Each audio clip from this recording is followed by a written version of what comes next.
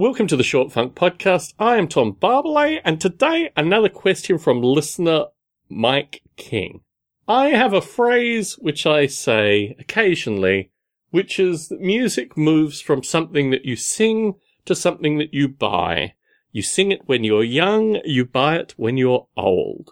And what I'm trying to say here is that the commoditization of music has historically been pitched to adults.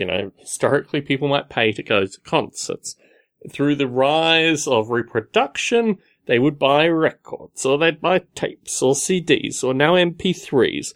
And the movement of music as being something that you produce yourself with your lungs and your voice into something that you buy is quite an interesting kind of philosophical juxtaposition as far as I am concerned.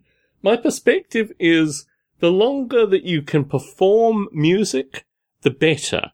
The lack of commoditization of music, the sense that you can actually create it yourself and almost you have a responsibility to create it, is very interesting in the modern commoditization of almost everything. The ability to sing for my wife periodically and occasionally play a keyboard instrument and even more rarely play a wind instrument and occasionally a stringed instrument.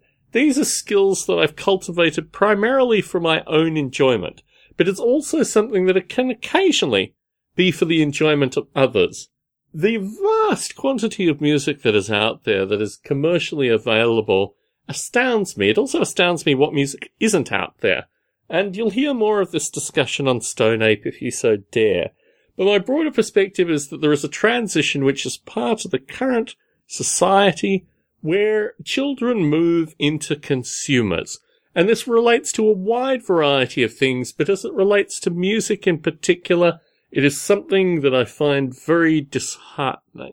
I don't know how we change this. I don't know how we move from a society of consumers to a society of creators. But it is something that I reflect upon greatly with regards to children, is that there is a distinct transition which is identifiable, and where those that sing and those that perform and these kind of things, at least in my own broader social circles, are slightly more esoteric than the people that just enjoy listening to music. I hope I've answered some of Mike King's question.